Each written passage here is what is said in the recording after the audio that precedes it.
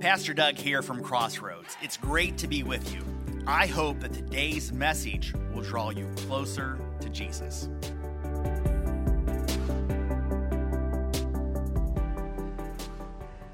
This past Monday, I was hanging out with about 83rd to 5th graders, and I said, hey, I need your help. I'm preaching on Sunday morning about rules, and if you could just all help me out a little bit. One of the first questions I asked is, I'm like, how many of you just really like rules? You know, you're a rule follower. That's just who you are. And surprisingly, a handful, less than 10, but a handful of kids raised their hand. And it's like, well, how many of you don't really love rules and having to follow rules? And then the room just went wild. And so I said, well, here's what I'm going to do. I gave them all a bunch of Post-it notes. I'm like, I just want you to brainstorm down rules that happen at home or rules that happen here at school that you just don't like. And here are just a few of their things. Clean your room. Turn the volume down. Bunnies are not allowed in the house. Having to be nice to boys is really hard, followed by 3 explanation points. No making messes, and a little bit redundant, but no slime in the house. But the top 2 rules that these 3rd to 5th graders just so dislike, coming in at number 2 was simply no running. It didn't matter where at, just no running. They are designed to run. Why can't we run? No running. But number 1, and I don't think this would be probably a surprise to many of you, number 1 rule that kids do not like is limited screen time, right? And that means that a lot of parents are parenting if the kids are complaining about limited screen time. Next question I asked them, can you just give me some ideas, some God rules? What are some rules that God has? And just had them brainstorm them out. And lots of great things they listed off. Be generous. Don't worry about yourself. Be kind to all people. Show mercy. If someone hits you, let them hit the other side. But the top 2 rules and all the things they listed out, coming in at number 2, was all about love. Love your neighbor, love your enemy, loving God. But the number 1 rule that they listed over and over again was no stealing. No stealing. And then specifically, a couple of them mentioned no stealing candy. So there must have been some candy incident recently that I wasn't aware of that caused all these problems that it was the top of their mind. But here's the thing about rules, they exist. And some of us, you just love to follow rules. It's just sort of your nature. And then others of you, you're always looking for opportunities to break the rules. You're just a rule breaker. You think that they're just maybe suggestions more to you.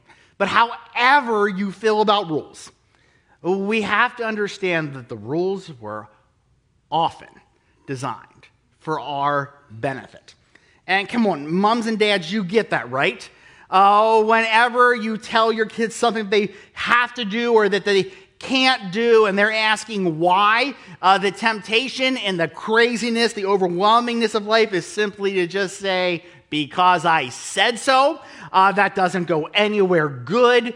You need to slow down on those curves. And you need to just say, hey, this is because I love you and want what is best for you. And isn't that the way with rules in our life, especially God rules?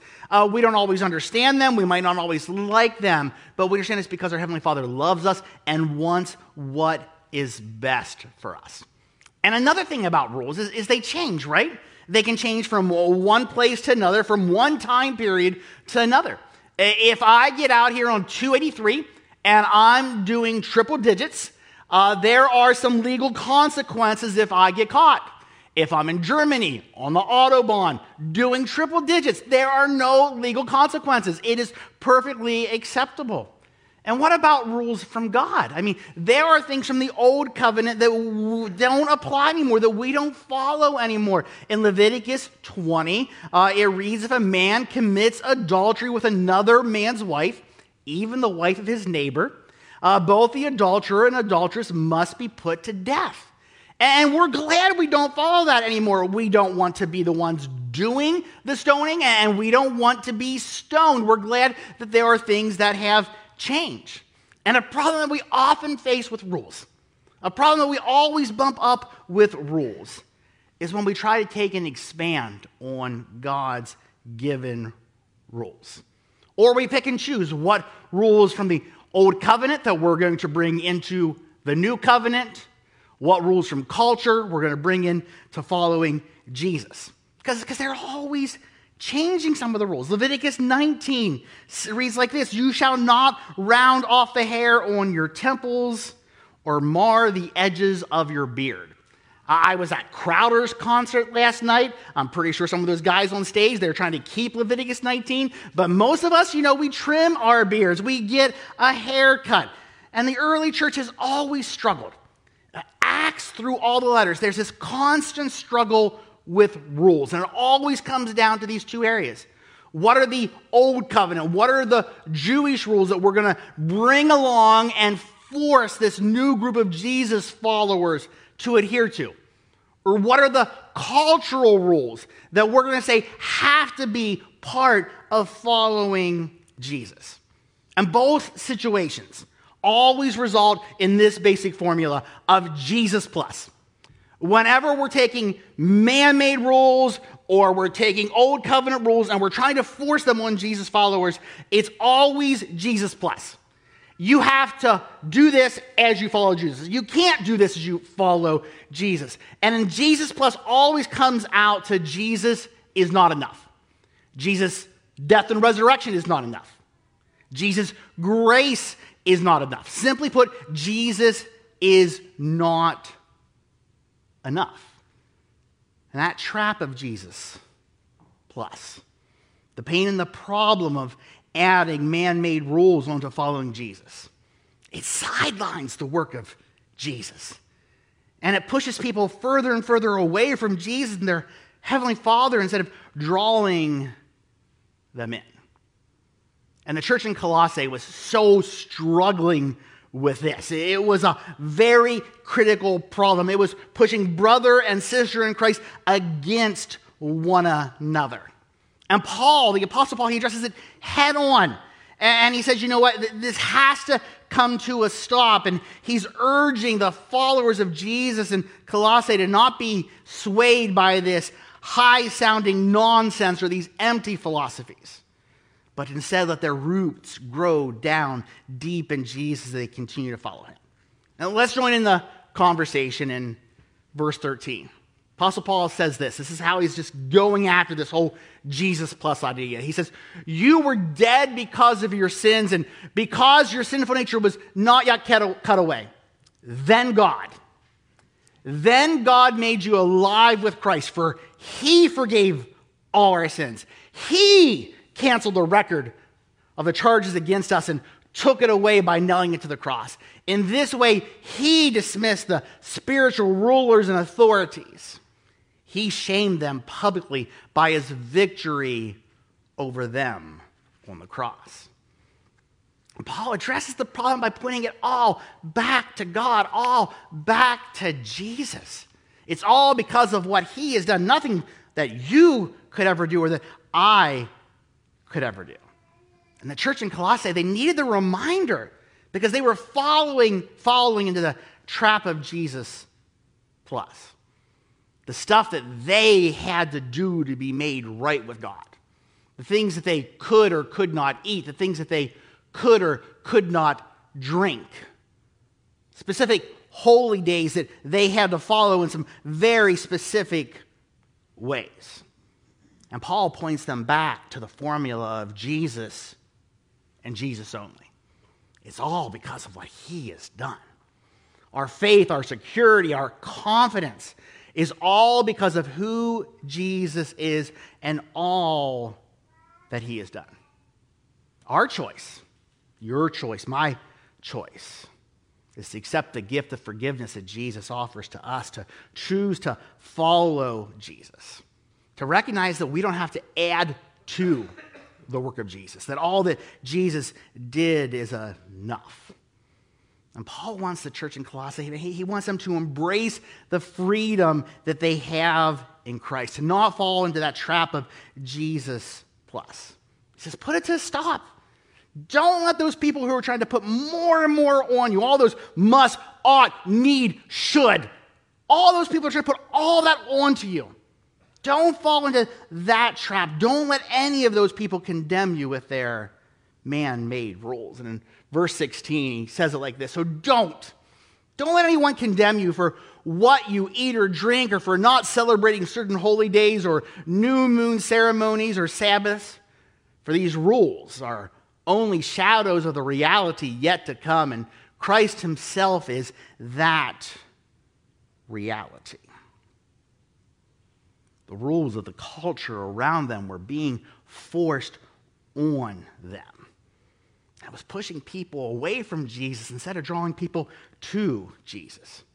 It was hindering their spiritual life and growth. It was it was harming their everyday life. We're wrapping up this series on Get Back. And we're all excited to get back to normal or whatever the new normal is, but we're saying, hey, for just these 4 weeks, for 4 weeks, can we just slow down? Before we just get back to normal, can we say, is there something that God is calling us to get back to better? Is God calling us to really live in a life that is healthier for what he designed us to do, who he designed us to be? And the question I want you to wrestle with this week, are there some rules that are pressuring you? Are there some rules that are being pushed hard on you and they don't represent the voice of your heavenly Father? They're harming your life. They're adding stress. You're feeling overwhelmed like you can never measure up. They're not in line with New Testament theology. They don't line up with where we started this series at, where Jesus tells us that his yoke is easy and his burden is light. Are there some rules that you've just walked into, man, and they're hindering or they're harming your spiritual life and your growth? They're stealing the joy of your salvation. Maybe they're making you question your faith and confidence in Jesus. Your spiritual life is starting to feel more like a heavy burden, something that you must do as opposed to something that you want to do. Are there some everyday rules that are just really taking you in a direction that your Heavenly Father would never want you to go? Let me give you just an example from your everyday life. Many of you are at a stage, or you've been there, it's coming up, where you're at that chauffeur stage of parenting. Denise and I are like 10 years past that, but you know, like where you're like driving your kids all the different places, all the different time. I wanted to find some stats. Back in 1975, we spent on an average week about an hour and 45 minutes driving our kids places. Now, a more current stat, more than doubled. 5 hours on average just driving. This isn't because of just like an increase in traffic, right? This is because we think we need to drive our kids to every single opportunity. We fall into the trap of what culture says. Culture says, like, your kids, man, they have to participate in every opportunity that is out there. And you find a lot of parents that are just running to the point of exhaustion. You don't feel like you even have time to just be with your kids anymore. Time around the dinner table feels a whole lot more like a rarity instead of the normal everyday. And you're feeling worn out. And we never even stop or pause or slow down to question the rules in our life, the rules of culture that we're allowing to creep in that sometimes harm us. And we're pressured into living by the world's rules, even if they are not what is best for you or what is best for your family. Barna this past week released some different stats. So for Mother's Day, I thought I'd tell you where some moms are at right now. This is in just the recent weeks. And they asked the question, where we're at right now is a lot of people are trying to just like get back to normal. How are you feeling at this phase of the pandemic? And we have 36% of working moms feeling overwhelmed. You're almost at the point where you get 10 moms in a room, 4 of them are just feeling overwhelmed. following all the cultural rules. It says you can do it all, right? You can work full time, you can raise kids, you can have an active social life, you can be active in your church, you can keep your house immaculate. You can have this incredible marriage, go on these great vacations, have these really interesting hobbies, attend the greatest concerts or sporting events, and you can work out 5 days a week, you can prepare gourmet meals. Isn't that the way that culture or social media often makes you want to feel like you can do it all? You can have perfect kids. Man, they have their entire life planned out by 3rd grade. You meet a parent and you say, well, how's Johnny doing? Like, well, Johnny is working his plan to be a lawyer, and you're thinking, Johnny's 2. He can't have that kind of a plan yet. Example that my wife Denise always would use. Back when we didn't have cell phones, I'd check in before I'd leave the office at church and just say, how you doing? Do you need me to pick something up on the way home? And often a good phrase that she would tell me, she'd say, Doug, you can have a clean house or you can have dinner. You can't have both, right? Because you just can't do it all. Don't let anyone pressure you or condemn you or judge you with their man-made rules. That's exhausting. That's overwhelming. That doesn't reflect the heart of your heavenly Father. Learned early in ministry, you can be pastoring a church of 20 people, 20 good people, all have their own set of reasonable expectations for their pastor. And 20 sets of reasonable expectations are unreasonable, right? You can't be everything to everyone. And for all the relationships that are in your life, your friends, your peers, your coworkers, your teachers, your boss, your kids, your parents, your siblings, they all have expectations for you. But you can't be everything to everyone. It just leads to burnout and exhaustion. It'll wear you down. And what's the key to all of that? You need to live for an audience of one. Live for an audience of one. Live for your heavenly Father. That's who you live to please. That's whose image you are being created into. That's whose heart and character is being transformed by the Holy Spirit into your life. The church in Colossae, man, they were all caught up in the cultural rules of their day. And man, that Jesus plus, they were falling into that trap again and again, and it was being forced on them. The Greek culture that they were in, it was a highly experiential culture. A lot like our culture is a highly experiential culture. And it was bleeding into the church. And Paul starts out again with those exact same words. He says, don't let anyone condemn you. In the next verse, verse 18, don't let anyone condemn you by insisting on pious self-denial or the worship of angels, saying they have had visions about these things. Their sinful minds have made them proud, and they are not connected to Christ, the head of the body. For he holds the whole body together with its joints and ligaments, and it grows as God nourishes it. All these rules, all this Jesus plus, highly experiential, have visions, these acts of self-denial. You need to see angels. And if you weren't doing these things, then you weren't really a Jesus follower. You weren't at the same level as the other people who were experiencing these things. Think back for a little bit about your family of origin. Any rules in your family of origin, maybe spoken, maybe unspoken. For me, when I think back, very clearly, unspoken rule. Growing up in a family business, you always worked. It was normal that my school bus stopped at the family garage, not at the house. That is where I got off and went right to work. If you asked Denise about any unspoken family rules in her house, it would simply be this. If the church doors are open, we are there, right? Just sort of unspoken rule. If the church doors are open, we are there. And then not bad rules. Neither of us look back and have anything bad to say about our childhoods. But you can take these things and you just twist things that can be good just a little bit. And it sort of becomes this whole Jesus plus. And so the whole idea of, a really high and healthy value of work in my family culture. Twist that just a little bit and it becomes all about workaholism.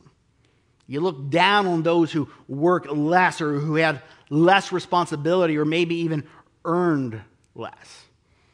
Whole thing about working all the time, work becomes priority number one. The rest of life gets sidelined. Work can even become an idol. It can become the number one thing in your life. You can even start to think, well, I'm better than you because I work more than you. Take something good, just twist it a little bit, become something bad. What about Denise's house rules? Church attendance. The doors are open. You were there. Get those, there used to be those Sunday school pins for perfect attendance. And came to an idea that, just twist a little bit, something so incredibly good like going to church.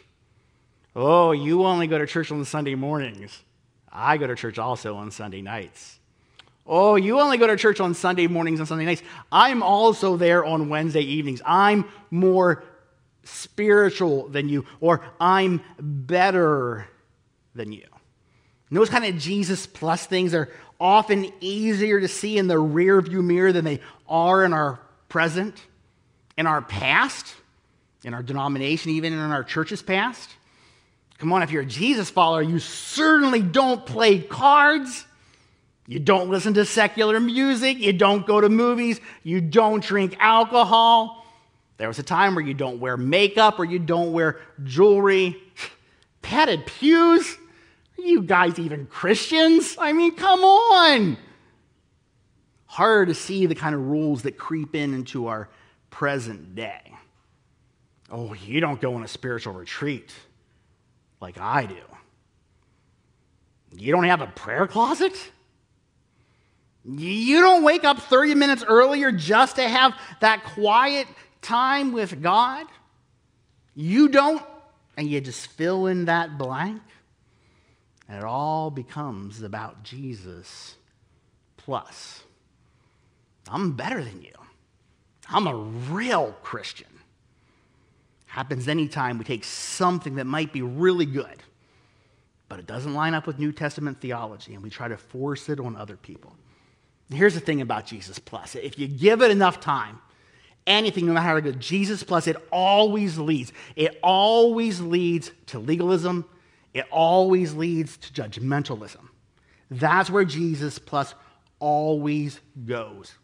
We take something good from our culture.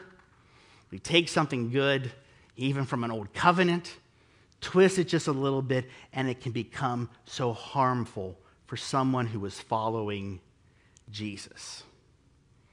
If you're doing the whole plus thing, then you're really lining up with Jesus. And if you're not, we put this on people, and if you're not doing all this plus, then I'm not really sure where you're at as a Jesus follower. If I would impose my spiritual disciplines that aren't part of New Testament theology, if I said, oh man, you have to journal. Man, I love to go to conferences. You don't go to conferences? Oh my words, prayer walks. Prayer walks have been such a saving grace for me. I take those things that are really good, but then I try to force them on you. I try to make them Jesus plus. That leads to nowhere good. How things from the New Testament, things from New Testament theology, all the one another's, 360 some, love one another, care for one another, encourage one another. Yeah, that's like buy-in for all of us. Worshiping God first and foremost, yeah, that's clear. That's like a buy-in for all of us. Living a life of love that's defined by love, man, that is so clear. That is for all of us. And when we lose our way and it becomes about Jesus plus, man, that burden can become so heavy. And that yoke can become so hard. I want to give you another stat from that Barna report, one that concerned me. I'm not really sure what to do with this. 1 in 5 Christian working moms, 22%.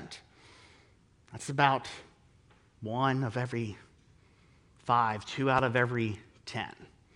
Aren't attending church right now, in person or online.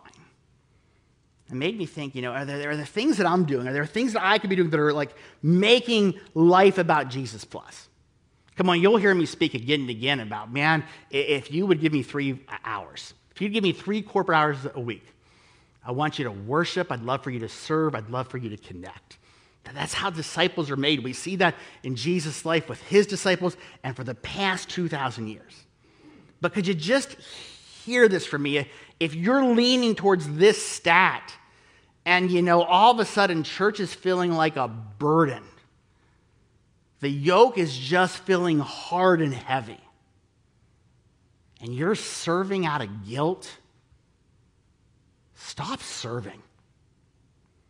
If you're connecting, you're going to that small group or that Bible study or that Sunday school, and you're doing it just because you feel like you have to, you must, ought, or need to, and it's weighing you down, just take a break. If you're only going to give me 1 hour a week, what I believe Scripture is so incredibly clear about is spending that time just corporately worshiping your Heavenly Father. Are there some really good things, some rules that, man, they would be so great for so much of your life. But right now in this unique season, in this unique time, they're just feeling like a burden. All of a sudden, Jesus' yoke seems so hard to you. What can we do to just release one another from those things? To invite people back into a loving relationship of just worshiping and being with their Heavenly Father. And it's Mother's Day. And maybe you didn't get that gift yet. One last stat, one last thing for you. If you're looking for the best gift for moms, in this current phase of life, this is what moms want more than anything else. More quiet time to regain perspective. What a gift. Man, does that line up with the heart of our Heavenly Father? Maybe it's the gift that a mom in your life so desperately needs. That place and that time to just be quiet and regain perspective. I want to read some of the last words that Paul gives in instruction this way. In verse 20, he starts to wrap this whole idea of getting back to Jesus only, to let the rules fall away, to let the cultural stuff fall away. And he says this, "You have died with Christ, and he has set you free from the spiritual powers of this world. So why do you keep on following the rules of the world, such as don't handle, don't taste, don't touch?" Such rules are mere human teaching about things that deteriorate as we use them. These rules may seem wise because they require strong devotion, pious self-denial, and severe bodily discipline, but they provide no help. They provide no help in conquering a person's evil desires. A lot of our man-made rules aren't bad, but when we take them to Jesus plus and force them on other people, it becomes bad. Let me leave you with a quote from C.S. Lewis. He says this, "One of the marks of a certain type of bad man," so this is a negative, he's calling us out. "One of the marks of a certain type of bad man is that he cannot give up something himself without wanting everyone else to give it up. That is not the Christian way. An individual Christian may see fit to give up all sorts of things for special reasons. Give up marriage, give up meat, give up beer, give up the cinema. But the moment he starts looking down his nose at other people who do use them, he has taken the wrong turn. He has fallen into Jesus plus. So as you take some time this week, and just look at the rules that might be spoken or written or unwritten, unspoken, that are really like in your life, and they don't represent the heart of your heavenly Father.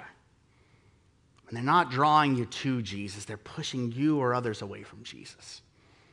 And just before you just completely jump back to normal, but just slow down and ask God, is there something that you're calling me to get back to better? Let's pray.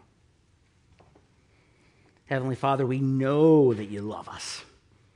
And because of that, you've put guidelines, you've put rules into our life that we can fully embrace and live by. Even when we don't understand them, even when we might not completely agree with them.